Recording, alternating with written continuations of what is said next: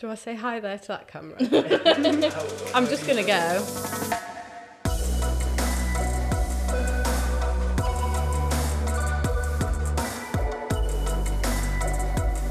Hi there, I'm Danielle, work here at Digital 22, and today we're going to be filming the 6th podcast of Trending Upwards. Today I've got Hannah with me, who's the new SEO employee. So she's been doing a lot of work on the outreach, so that's what we're going to discuss today. Is it worth link building, and is it worth it? Mm-hmm. So where do we begin? There's loads. Subject lines, emails, who to contact. Yeah, there's a lot of things that go into it. I think a lot of people don't realise how much work goes into that sort of thing. You say you're going to send an email to 50 people. It doesn't sound like a lot. Yeah. A lot goes into it, finding the right email address, Yeah. making sure the email address works for your client or for yourself, and then email templates, all of that stuff. A lot of things go into it that you don't actually realise. And all the personalisation makes a massive difference if you do it well and you use a person's name and you say what you loved about their website, etc. And that takes a lot of time. It can get a response. Yeah, you're right. It does for each email. You definitely have to tailor it, and you can't just bulk send and expect. So should we start with finding contacts, do you think? Yeah. Yeah, so this is I'm completely really new to outreach. I've done PR emails, that sort of stuff before, even PR phone calls, which has been interesting in the past. But yeah, as far as finding contacts, because we use a program called BuzzStream, which is brilliant. I really enjoy BuzzStream because you could do these research lists, and that's how you put in your keywords, and then it'll bring up articles or pages on the internet that'll be related, and through that you can go through the article and then find the contact through that, which I think is really good. And it also gives you it usually brings up that article that you can reference in your email, which I think is really good. Saves a lot of time, that. Yeah, so I really enjoyed your top 10 bedroom trends for August, and then you can go from that and say, I really enjoyed number 5, which I think is great. And then we put it all together on a spreadsheet. You can also add it into BuzzStream and do it through that, which does automatic follow-ups as well, which I think is a great thing. I have a theory so BuzzStream is brilliant because it organises us, and I have a theory that if you're an organised person, you can do outreach, because it's a lot of logging your email templates, contacting them, looking back, what have I offered them? Have I offered a guest blog? Have I offered they've had a broken link on the website and we've offered them another blog that's relevant that it can be replaced with. And I think if you're not on top of your emails, because it's so hard to do and you don't get hundreds of responses, the ones that you get you don't want to miss. Oh, definitely. So as long as you're kind of on it and responding and really organised, you know where you're up to,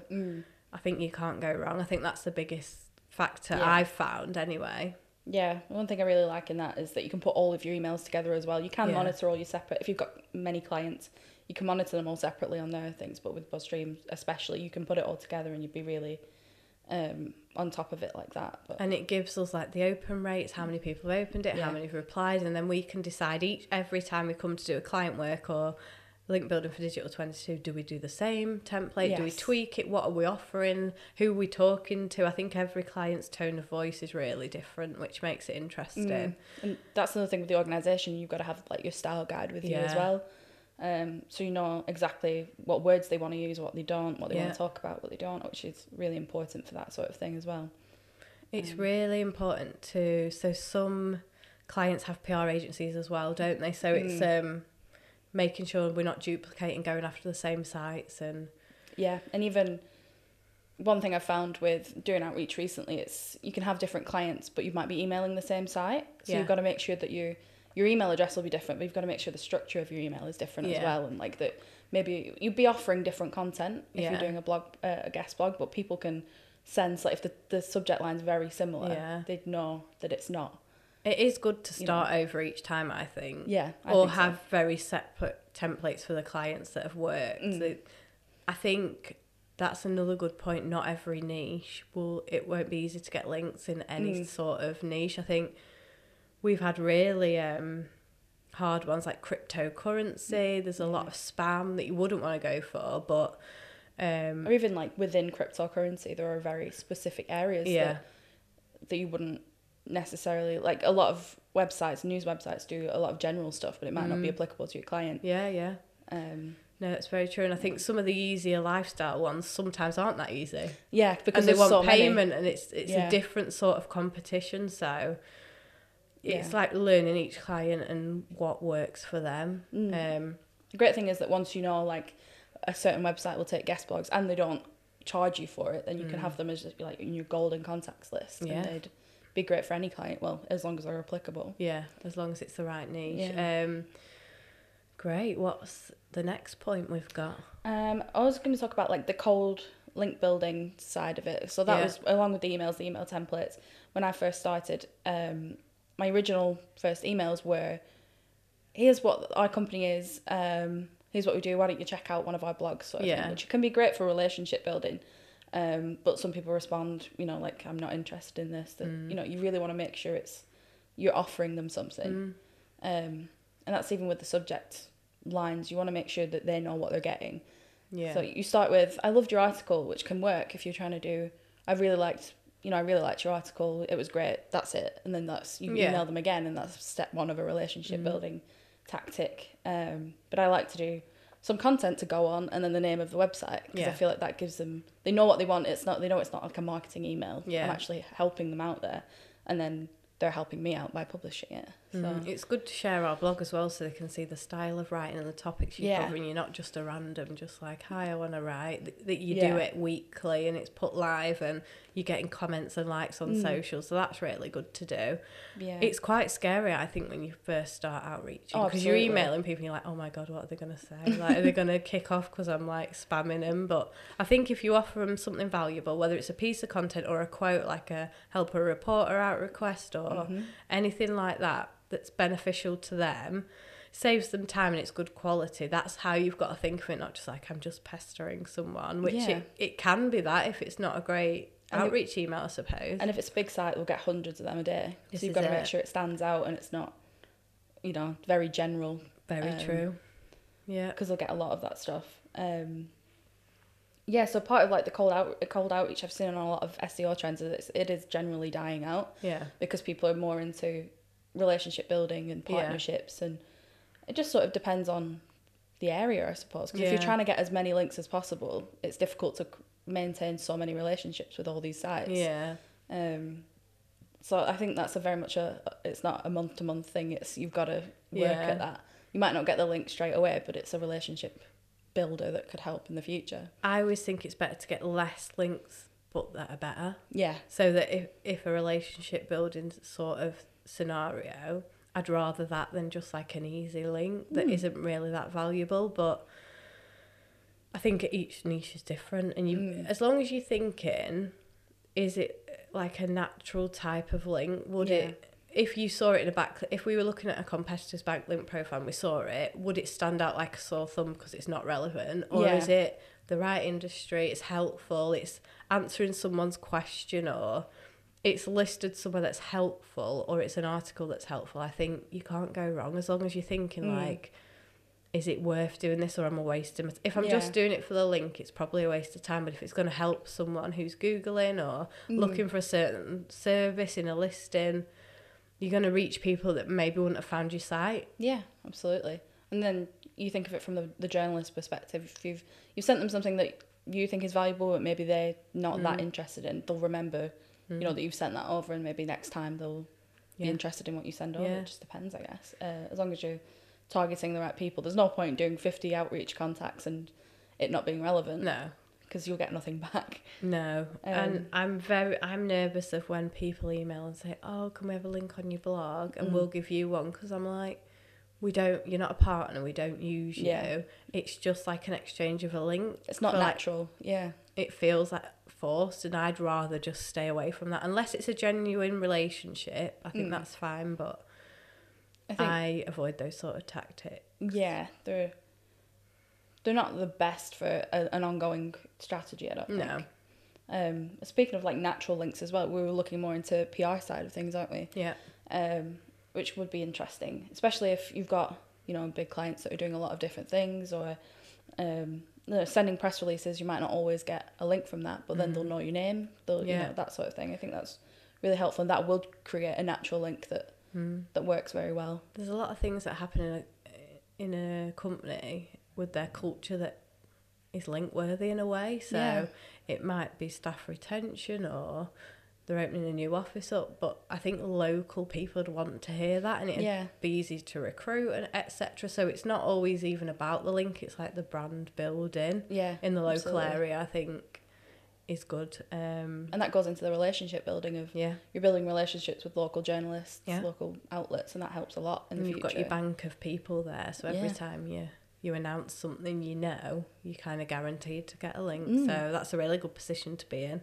And it's great just for the business to show that you're invested in the local community, that sort of stuff as well, which is always great for brand recognition. And because I always say when I'm going through the backlink profile, some links you can't mirror if they've done work with charity. If you haven't, you can't mirror it, but are you missing out on things that you are doing internally? You're just not thinking of it, because it might be HR who are in charge of it and they're setting stuff up for us, and then are we not turn it into links when we could? It's absolutely. Definitely link worthy stuff. So you're focusing on like other stuff when you should be focusing on the very specific. It's right under your nose, really. But we're always like creating people to contact. You can build your list and you think, let's do this, let's do that, when actually we've got a new site we've got a new company in Canada, or we're opening in London. That could open up for so many links, whether it's listings or PR stuff.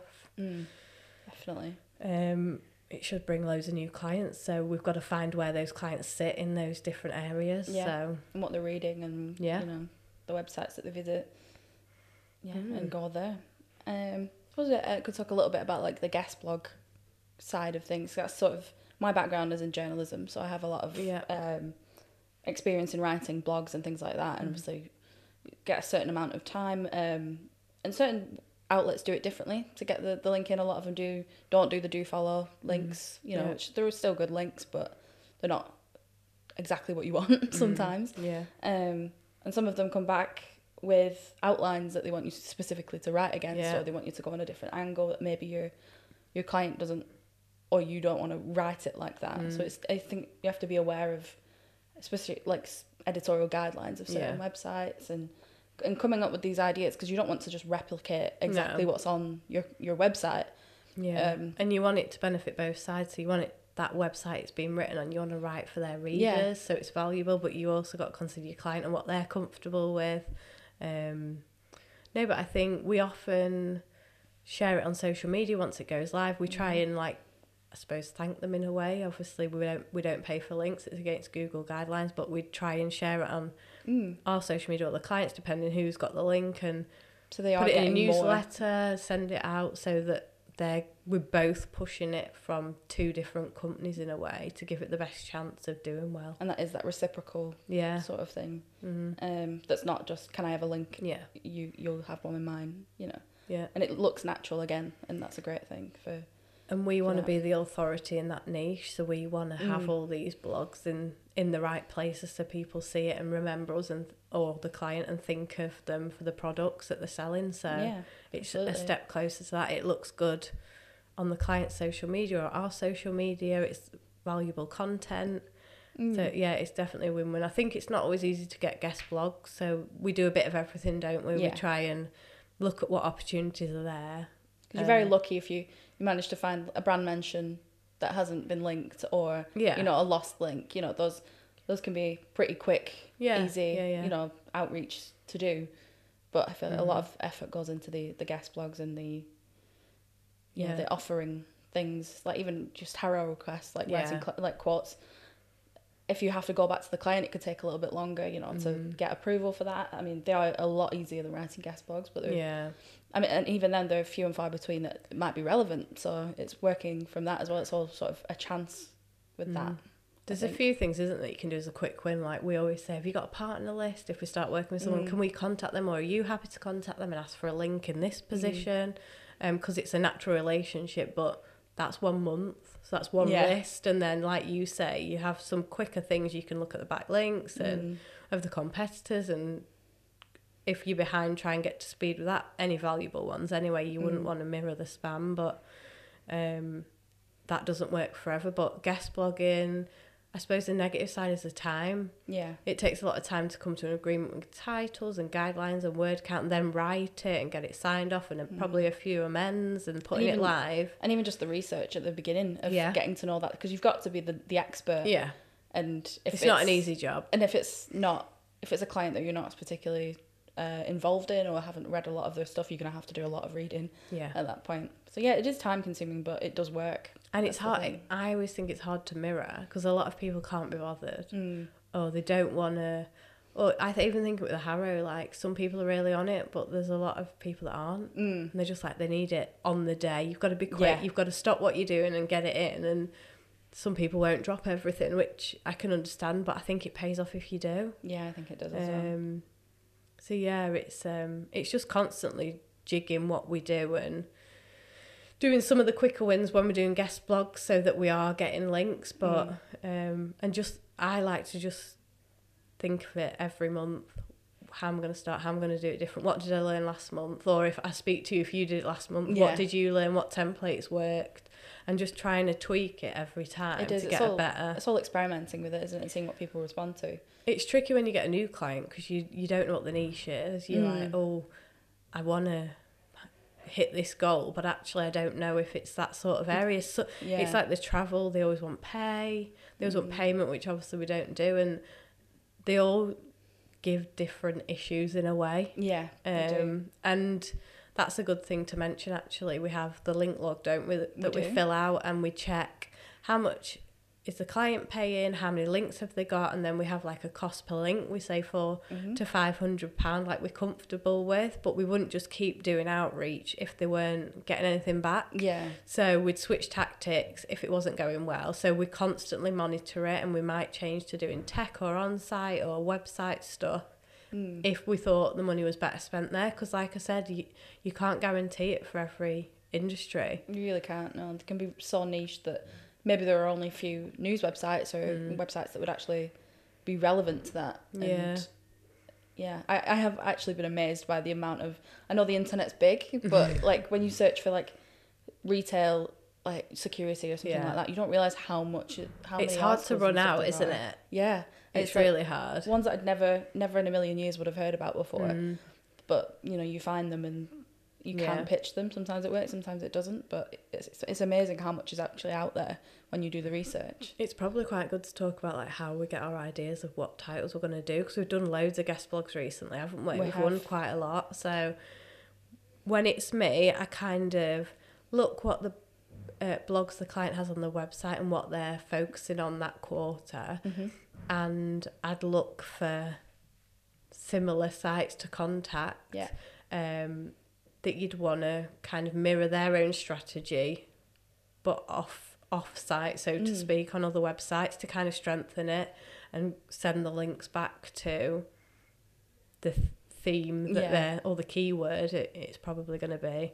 I actually found recently I was looking at case studies that a client had done, and if you look into them and what they did, you might be able to come up with some ideas of an article of like, oh, well, that worked for that client that they had, so let me write about it. And not necessarily reference that case study, but to write around it and say how it works. And you know, I think that's a good example, and you know it works then, even if you don't know the client as well as you think you might or you think you should.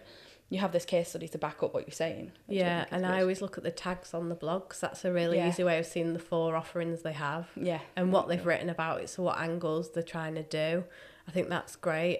Even looking on the social media or seeing how they describe themselves, you can pick up words, and it sends you off on a completely different path when you're looking at websites, because some of the terminology I might not naturally use, but if I see they've used it, I can do search around that and get a completely different list of websites that's relevant. So it's kind of going off on loads of tangents, I always think.